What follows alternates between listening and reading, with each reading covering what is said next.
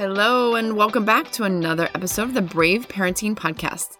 I am your host and the founder of Brave Parenting, Kelly Newcomb, and this is where you'll receive the encouragement, insight, and information you need to raise kids of character in our culture saturated with media and technology. We call it Brave Parenting because it takes courage and hard work to not only keep on top of technology, but then discern how to incorporate that into your family's life.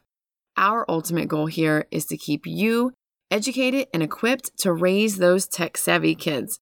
Welcome to today's show. In today's news, we're going to be talking about Lori Loughlin's daughter, Olivia Jade, back in the news, as well as Stanford psychology expert giving us the number one skill parents need to teach kids. Our character focus will be on educated. Our app focus today will be on Google Classroom. And in our family focus, we're going to be giving you strategies for online schoolwork, how parents can manage that. Let's jump right in. Lori Loughlin's daughter, Olivia Jade, was begged by lawyers not to post her Instagram pictures. So here's the story. Lori Loughlin's daughter, Olivia Jade, was one of the Instagram influencers, and after her mother's college admissions scandal broke out, she was forced off of social media. Well, recently, she jumped back on and posted a picture of herself flipping off the media. U.S. Weekly reported that her lawyers begged her not to post anything because prosecutors are going to question her about whatever she posts and then show it to the jury. Well, the pleading didn't work, and she posted this picture of her middle finger. It received over 500,000 likes, and she tagged Daily Mail, Star Magazine, People, and others as well in this post. She's upset because she lost multiple influencer deals that came after the news that her mom and dad had reportedly paid $500,000 to make it appear as though she was a rowing team recruit in order to guarantee her admission into the University of Southern California. Now, Olivia's parents face a 40-year maximum jail sentence and will be fighting their charges, which include conspiracy to commit fraud and money laundering in court this fall. Interestingly enough, recently, fellow actress Felicity Huffman was one of the first of the 34 very wealthy parents involved in this college admissions scandals to be sentenced. Felicity Huffman received 14 days in federal prison and must also pay a $30,000 fine and serve 250 hours of community service after she pled guilty on paying $15,000 for a test proctor to correct her daughter's incorrect answers on the SAT, thus greatly inflating her daughter's score. Now, when Felicity Huffman faced the judge in court, she expressed remorse and said, "I realize now with my mothering that love and truth must go hand in hand, and that my love coming at the expense of truth is not real love."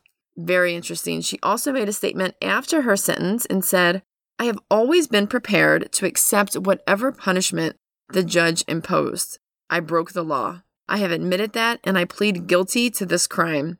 There are no excuses or justifications for my actions, period." I think that shows tremendous character for Felicity Huffman. Although she did wrong, as many of us do, we make mistakes. This is granted a huge mistake, but she admitted it, for the whole world to see. And that type of honesty, that type of humility is, very well respected.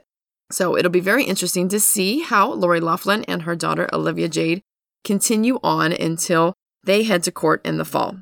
Next in news, we have Stanford psychology expert telling parents, hey, this is the number one skill you need to teach your kids, but many parents are not doing it. So what is that?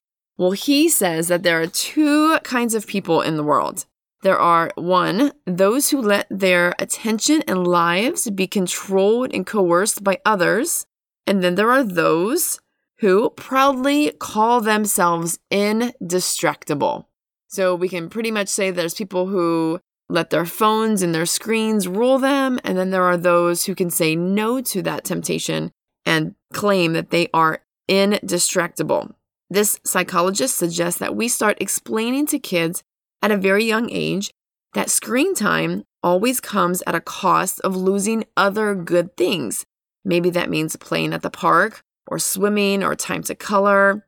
They also suggest that we as parents start explaining to children that the apps and the videos, the devices that our kids love, that they are created by very smart people who intentionally design it to keep them watching and to keep them in a habit of not being able to stop consuming that type of media, which I think is a great idea. It's definitely important for our kids to know how they may be being manipulated.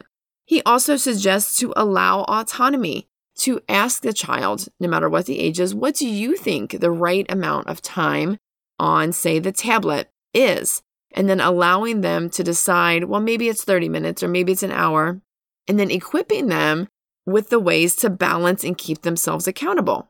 We can ask them, okay, so you've chosen 1 hour on the iPad a day. How are you going to be able to keep track of that hour? And maybe suggest a timer, show them how to set maybe a kitchen timer, and then encouraging them to use that every time they use the iPad in order to create their own boundaries. I think this is a great idea. I definitely suggest it, whether it be young ages as well as teenagers. Ultimately, this Stanford psychologist says this type of pre-commitment, where we go into it and say, this is how much time I think is appropriate, and this is how much time I'm allowing myself. This is what can help make us indistractable. I think that's a character trait we can all aim to achieve. All right, in our character focus today, we're going to be talking about the virtue of being educated. Now, this is pretty broad, but we're going to hopefully define this a little bit and really empower you to build up this virtue in your children. Now, let's define it. Now, Albert Einstein is quoted as one of his most famous quotes is, education is what remains after one has forgotten what one has learned in school. Well, we want this character virtue to really be seen as a desire to seek out continual learning, to never stop learning. Because education or being educated is far more than test scores or knowing facts or head knowledge. It has a lot to do about virtue, about emotional intelligence, because you can have what you learn in school, that's your cognitive skills, but you also need to have strong non-cognitive skills, such as integrity, a strong work ethic, honesty, gratitude, and self-reliance. It's all of these that build up this emotional intelligence that contributes to how well we are, quote, educated. At the core, to be educated is intelligence plus character. So as parents, as we look to see how education is being changed by technology, this is where teaching these character virtues through technology is really important. We need to encourage and really empower our kids to use the knowledge they have wisely, because that's what makes us as humans different. Our jobs can very easily be taken over by a robot someday. So it's important that they know how to apply the knowledge that they have, that they're learning in school. Now, if you're like me, you probably hear your kids say, oh, I don't know why I have to learn this material. This history is never going to help me. This biology is pointless. I'm never going to use it later in life. However, we have to remember and encourage our kids, they are learning how to learn. And that is the core of an education, is being able to problem solve and transfer whatever information it is that they learned, even if it's a character virtue of perseverance or hard work, through that, and then transfer that into their everyday life. They are learning how the world works, and that is the goal. I also think it's really important to note, as kids really think that this technology is the end all, and I don't have to learn this material or memorize it because I can always Google it, and Google will always be there for me to answer these questions should I ever need to know it. Well, this technology that we use, that we possess today, this was all created by men and women who were educated, for the most part, fully without smart technology and entertainment media in their childhood. If you think of Bill Gates, Steve Jobs, even Mark Zuckerberg, the founder of Facebook, many of them are older millennials or Gen X who did not grow up with this type of technology. And the reason why they are able to create such amazing tools for us to use is because they learned how to be educated, how to learn how to learn, and how to problem solve.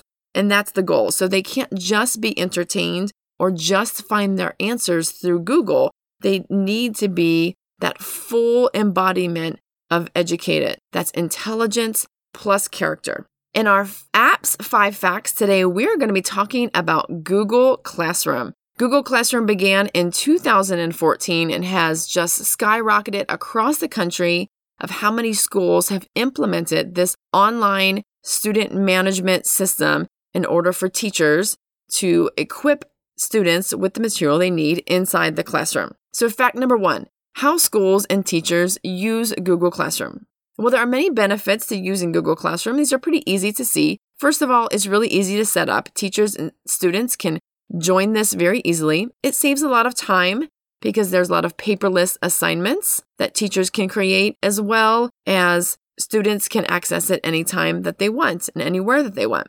It also improves organization as students can see all of their assignments on their assignment page, as well as different classes. Google Classroom also enhances communication as it allows the teacher to send announcements and start class discussions early before the class begins. Students can also share resources with each other and provide answers to questions via their stream of communication. It's also affordable and secure because, like the rest of the Google Suite for education services that we'll be talking about in just a minute, Google Classroom contains no ads and it does not use that content in order for advertising purposes.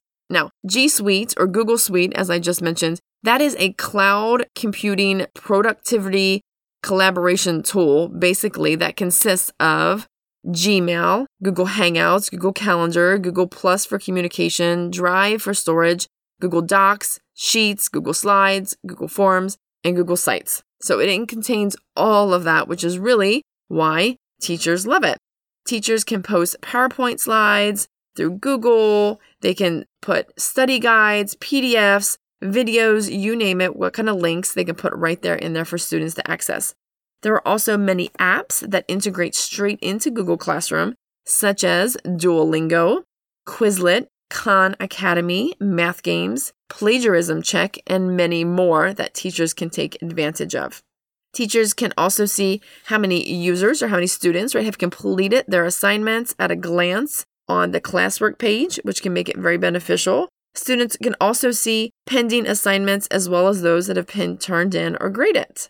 Teachers can also create their own tests inside of Google Forms. If they use school-issued Chromebooks, they can even put those Chromebooks in lock mode when they are giving these tests or assessments to the students.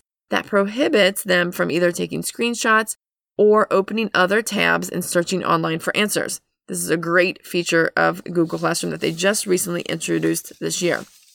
Teachers can also send notifications, or you can choose to opt out of that. You can post all the work. You can put invitations up there to conversations, private notes, all of that right inside Google Classroom. Pretty much teachers utilize all of those features. Fact number 2, interacting with friends and classmates. Any student on Google Classroom can message another student in their classroom and really collect all of their email addresses. An entire classroom is listed, so you see everyone in the class and you can see all of their Gmail email addresses. Students have discovered recently that chatting via Google Docs is a great way to circumvent a parental social media ban. Kids will just create a shared document where they'll chat line by line in what looks like a paragraph of text, but really it's just a shared document that they're typing back and forth on. They use Google Docs to chat just about any time that they have to have their phone away, but they're allowed on the computers. Sometimes they'll even use the service's live chat function, which doesn't open by default and many teachers don't know exists. At the end of class, they'll either delete the doc or they'll resolve all the comments, or they may even save it and leave it on there. Now, the team behind the parental control app Bark, which we highly recommend, they say that they have discovered more than 60,000 cases of kids ganging up on other children through Google Docs. So they really warn that this could be a place of bullying that is really out of the eyes and idea of parents. Many parents don't even realize that this could be going on. One kid, when interviewed, said, "It really looks like we're being productive," he added. "But the drawbacks is that you're not really working on what you're supposed to be working on, so you really don't get anything done." Now, as a parent, if you are concerned if your child is doing this, the best thing to do is to ask them if they are using Google Docs for this. I asked this of my children, and I found out that yes, they do use this way to do it. And they've even showed me their documents that are shared with their friends. They're pretty innocent. A lot of them have shared memes. So it's just kind of a way for them to kill time. I was told that they're using it during study hall and not during instructional time. But this is a good way to just open up that conversation and make sure that you're talking to your kids about how they're using that and make sure it's being used for good. Fact number 3, privacy and data collection on Google Classroom. Now, there is this concern of whether or not the child, who is often under the age of 13, is actually giving permission for all of this data collection. Parents are supposed to be given permission, but there's always been a question of, are parents actually signing yes, that they're agreeing to the Google terms of service? I can tell you my kids, middle school and high school, use Google Classroom, and I actually have said no to using this to see if anybody from the school contacted me that I've not agreed to the terms of service, and nothing's ever happened. So pretty much, if the school wants to give access to the child and give them a Google Classroom and a Gmail account, it just happens, whether or not the parent wants to or not. So that is a little bit concerning. The permissions that you are allowing, they do allow the camera because it's needed to allow the user to take a photo or video and post them to the classroom. You're also allowing storage access, and that's needed to allow or attach photos, videos, and local files into the classroom. It's also needed to enable offline support. And accounts, you're giving that access to your account your Gmail account in order to use Google Classroom. Other than those concerns of privacy and whether or not you're agreeing to these terms of service, they do state that they are not showing ads to children. And that, from what we saw, is actually true. They are not using their personal information and sort of selling it to anyone, but they are tracking them. So say, for example, if during class time, my child searched for Game Maker. This is actually a true story. So this is when we looked at my child's Google Classroom. He looked for Game Maker, which is a video game making software. Well, then, because he went and searched for Game Maker on YouTube, if he was to then go to the browser and then search for something else, he might see an ad for Game Maker. And that basically just works in the sense that they're just tracking what they're doing and then serving up ads in different places, but they're not serving ads to them while they are in Google Classroom. They also state they provide a powerful ad settings so you can better control what ads you see. We went to those settings, and you can turn off some things, but to be honest with you, it's not as powerful as they say that it is. Fact number 4, Interland game. Many parents don't know that this exists. This is a video game called Interland. It's part of Google's, quote, Be Internet Awesome curriculum. And it is aimed at helping kids be safe, confident explorers of the online world. Now, the fundamentals of awesomeness, according to this program, includes accounting for personal risk and propriety while posting online. They call this Share with Care. Recognizing scams, which they call Don't Fall for Fake. Setting strong passwords, which they call Secure Your Secrets. Opposing online bullying, which they call It's Cool to Be Kind. And recognizing when to go to a trusted adult, which they call When in Doubt, Talk It Out. So those are all great concepts, but how it plays out is a little bit different. So Be Internet Awesome implicitly signals to students that Google is synonymous with privacy and safety.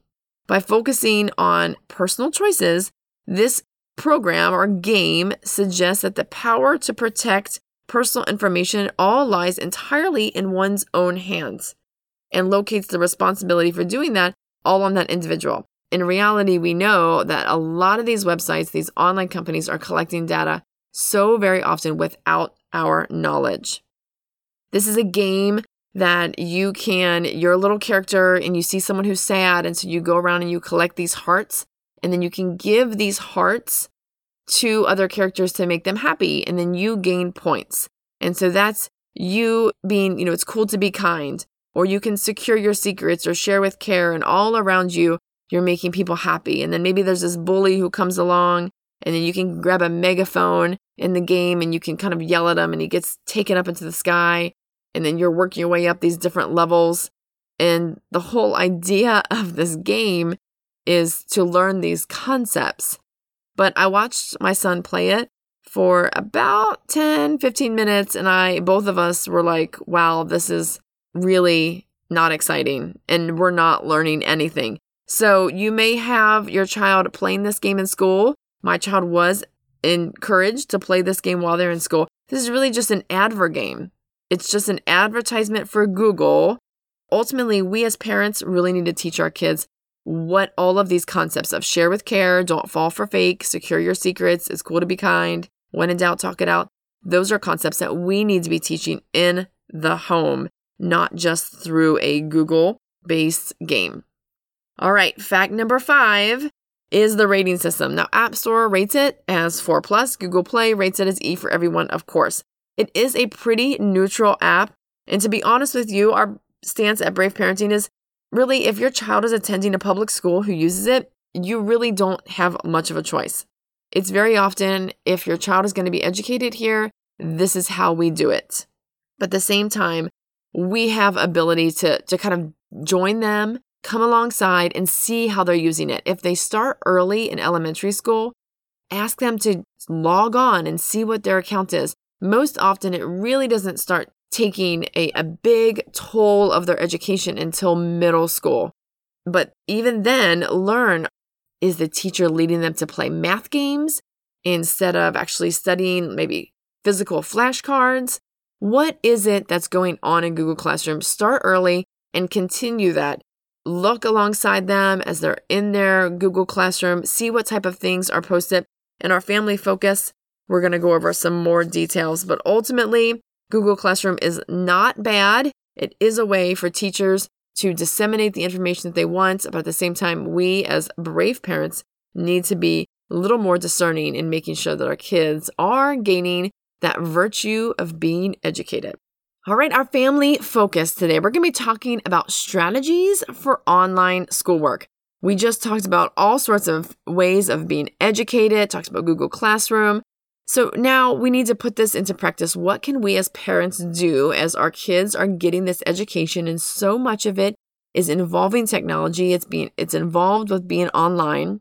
So there are lots of skills that are still needed by our kids that, while they're not outdated, and they're still going to prove advantageous for them as they enter adulthood, college, and career.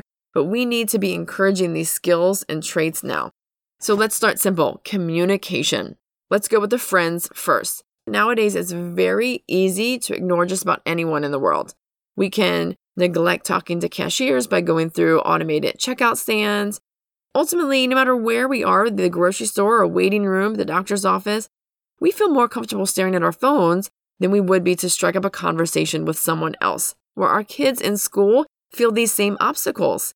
In middle schools, I hear from so many parents where their kids don't have a phone and they're struggling to hold those face-to-face conversations that the parents want them to make. And honestly, the kids want to make too. Why? Because the kids all around them are staring at their phones.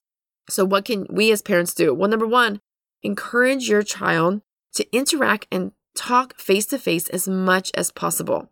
If you look at their phone and see what they're doing with their time, and maybe the 30 minutes before school, they're playing a video game, well, that's crucial time that they could be interacting and talking with friends. Maybe disable that game from being played during that time, put it on downtime, delete the app and only put it on weekends, or whatever that looks like. But encourage your child and set them up for success so they can communicate with their friends. There is always a time for gaming, and there's plenty of time for gaming, right? We have so much time that our kids are spending too much of it, but their friends always are not going to be around face to face. So set them up for success and encourage them and embolden them to spend that time face-to-face talking, communicating with their friends. Now, next, teachers. While it is easier to email teachers through their online classroom management software like Google Classroom, there is a tremendous value in knowing how to speak to an adult that you may either fear, but at least respect. Many young people today do not know how to advocate for themselves, especially if it cannot be done via text or email or DM. But we want to encourage our children to be able to speak those hard things, those hard questions face to face. So what can you do as a parent? We're not going to do it for them. Number one, hands down, we're not going to do it for them. If your child is old enough to send an email, they are absolutely old enough to go and speak to the teacher, speak to the counselor, whoever that is, face to face and advocate for themselves. If you need to bring your child early to school or allow them to stay after school, and maybe they can't ride the bus, but you have to drive them, in order to get that one-on-one time with the teacher, embolden them to ask the hard questions. Admit, I don't understand this material, or I'm confused what you want me to do, or I failed this test and I need to make it up. Whatever that is, really force them into those uncomfortable situations. If we allow them to hold back and not have those conversations and to practice that sort of communication, then they will never do it and they will never learn. But no matter where they go in life, it is such a valuable skill to be able to advocate verbally for themselves. Writing. When the teacher is putting notes and study guides and tutorials all in Google Classroom for them, why would they even have to sit in class and take notes? Why do they have to pay attention at all? When it's test time, we're just going to go and look at Google Classroom and see what the teacher posted. I can read through their slides. I'll study that way. So right now, while I'm in class, I can just sort of tune out. That's what's happening to a lot of our students. They're not practicing the physical writing of notes in class. However, it has been shown through research that handwriting notes not only helps them retain the information better, but it also helps them focus better. So what can you as a parent do? Of course, you're going to tell them, encourage them, take handwritten notes while you're in class. But if they don't, what can you do? Well, these slides, these study guides, all of these notes are going to be posted in Google Classroom. If you do have a computer or if you have a printer at home, print off as much as you can. That way they're not viewing it all from a screen, but they've got paper in front of them, and encourage them to rewrite them into note form. I know personally, when I was in college, I rewrote my lecture notes once, twice, sometimes even 3 times over as a form of studying for tests. This can be done with our kids too. They just need to be encouraged to do this because so often it's not being done around them. It may not be done by their peers, and their teachers may not be telling them to do this. If they have a project and there's maybe 3 to 4 different options on how to do the project, encourage them to do one that isn't just a basic sit on the computer and make slides. That's a very common one I see my kids do. But if they have the ability to make a poster or to write something, they can handwrite first before maybe they type in the computer. They can turn something handwritten in. Encourage those type of writing activities. Hey, if you have to buy 14 different colored pens to encourage your child to write, I know that my girls love the different colored pens, even some of my sons. Do it. Don't let their spelling and their handwriting and their study skills drop just because they love the computer and they are really great typers. They still need to be able to have that skill of handwriting. Next one, concentration and focus. Okay, this isn't a problem for just Gen Z or people who use Google Classroom. This is every man, woman, and child because we live in a world where screens are always begging for our attention. So we have to just sort of sympathize with our kids. They're always going to be drawn to do the other thing as they navigate online while doing schoolwork. Even when they're in Google Classroom, they may want to look at these Google Docs of conversations that they might have had with friends, or maybe just email someone or chat when they should be doing work. It's just so easy to become distracted. So how can we help our child's concentration and focus? Number 1, co-share some space with your child. We at our house at least require our kids to use the computers at the kitchen table. When there is going to be potential distractions, we want it to be in a public space. Often, my husband or I will also bring our laptops out there and do our own work right alongside them so that we can kind of monitor that space, but go a step further and allow mutual accountability between you and your child. You can ask your child, hey, what are you working on? And maybe they say, oh, well, I was writing a history paper, but I kind of jumped over to YouTube because I needed a break. But they can look at your screen and be like, hey, what are you working on? Are you just looking at Facebook? Allow that accountability. You may not like it, but it can really work to show that both of you struggle with that concentration and focus. Also, build in breaks where you can be productive for 20 to 30 minutes, and then maybe you take a 5-minute break and watch a funny video or go for a walk. Number 2, we can limit websites that they're going to have access to. If we know that they're going to struggle with concentration and focus, if YouTube is a constant problem, we can block it. We can turn it off via Circle if you have that to control the home Wi-Fi, or you can turn it off via the iOS screen time if they're using their phone. Google Family Link. Computers themselves allow for blocking of websites. You can use it that way too. Find a way to actually limit the websites if that's going to be a constant source of distraction. And number 3, no matter what, set a time when all screens are going to be turned off in your home on school nights.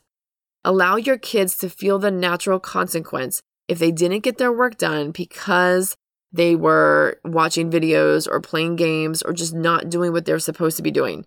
Don't give them extra time because, I still have more homework. No, you know that all the screens are going to be turned off by, say, 9 p.m.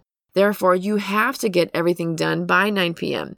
If we're constantly wavering and away from that hard line of 9 o'clock, they're going to constantly be feeling like, I can just watch one more video because I'll just tell mom I need more time.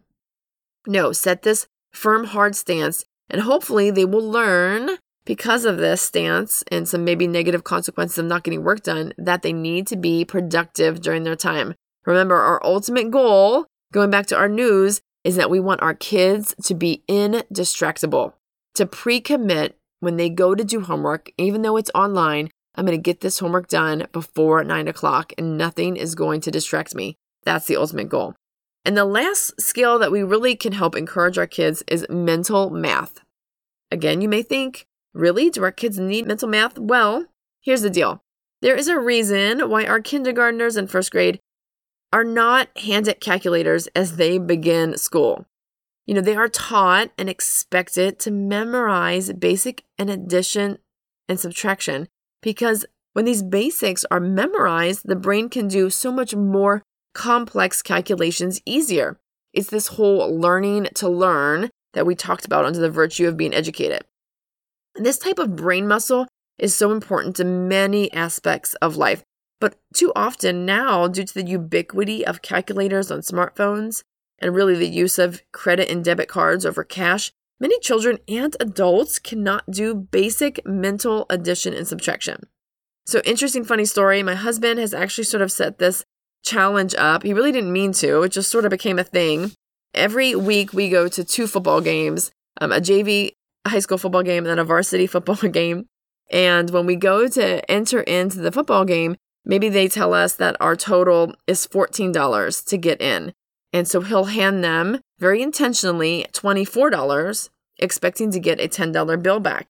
Or if they say that the total is $16, he gives them $21, intending to get a $5 bill back. Well, sadly, every time this school season that we have gone to these football games, week after week, we have seen grown adults using calculators for this basic subtraction. It's been kind of disheartening, to be honest. And so we look at this and say, no way, right? We want our kids to at least be able to do this type of basic subtraction without a calculator. So what can we do in order to help our kids have good mental math skills? Number 1, practice those addition and subtraction facts hardcore. Don't let your kids leave kinder, first, second, and third without having them really, really memorized. If you have to practice it over the summer, practice it over summer. But this truly, any parent who has a child in algebra or calculus in high school knows, it is crucial for you to get these basic math concepts down early. Number 2, give them every opportunity to practice spending cash money and making change. It's really great. Send them into the store with $5 or, a handful of dollars and some change, and make them see and practice this ability of making change and calculating the right amount of money to give someone. Number 3, hey, if you're helping with their homework, be sure that they aren't using a calculator for these basic calculations. Encourage them to work those brain muscles. I know as we're helping our kids with their math homework, this is one thing. We're like, hey, you should know these multiplication and division facts. So make sure that you are always encouraging them. And if they don't know them, sit them down with some flashcards and make them practice. And 4, specifically ask math questions in everyday life. There are so many that can come up. Show them how you are always doing small little mental math and ask them to solve the problem along with you. That brings us to the end of this episode. If you missed anything or you want to learn more, you can find us online at braveparenting.net. Or if you have any questions about what we discussed today, you can email your questions to podcast@braveparenting.net. For an in-depth look at how you can build strong character using the technology that children love, pick up a copy of Brave Parenting's book, Managing Media, Creating Character, available on Amazon. Hey, don't forget to subscribe if you're listening on iTunes, Google, or whatever your favorite podcast platform is. We appreciate that. Hey, thank you so much for listening to the Brave Parenting Podcast, where we believe that character is greater than media and every child deserves a parent willing to set a new standard. Until next week, go and be brave.